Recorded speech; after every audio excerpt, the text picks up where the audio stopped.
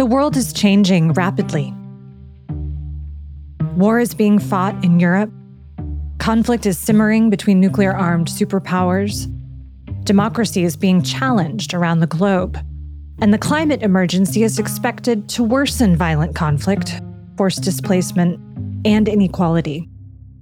What are the most important challenges the world will face over the next decade? And what does our changing world mean for people like you and me?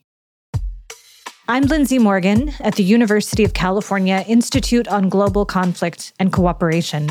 And since 1983, our scholars have worked to help build a more peaceful world. To celebrate our 40th anniversary, we're creating a mini-series that helps you, our listeners, make sense of these daunting questions and put things happening where you live into a broader context of what's happening globally. In the series, we'll explore things like whether democracy is under threat and how it can be protected and strengthened. How do we think about the decline of democracy when you're not moving towards an obviously autocratic system? How do we take the temperature of democracy when the changes are extraordinarily subtle? Over the course of human history, this sort of global primacy of democracy has waxed and waned, and we're definitely in a period of it waning. And this rise of anti-democratic sentiment around the world as a response to this perception that democratic institutions are not working. How will China's rise and the rise of other emerging powers reshape the global order? How will the U.S. and its allies compete? Russia's sphere of influence is shrinking, and Russia is communicating to future generations of Russians and the West what it will really fight for. Ukraine really, really matters.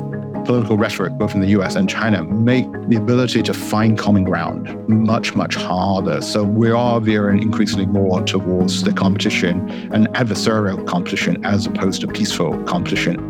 How can we limit the spread of nuclear weapons, even as more countries arm themselves?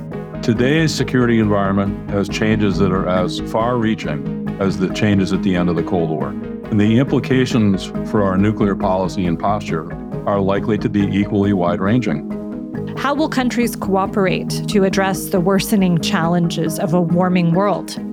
And how can we best use the rapidly shrinking window we have to address the worst consequences of climate change? Climate change is increasingly perceived as the most serious security threat that humankind has ever faced. We have to commit ourselves to more aggressive forms of policy now, or prepare ourselves for some very tough decisions in the near future. Subscribe to Talking Policy now and keep an ear out for this special mini-series coming in January.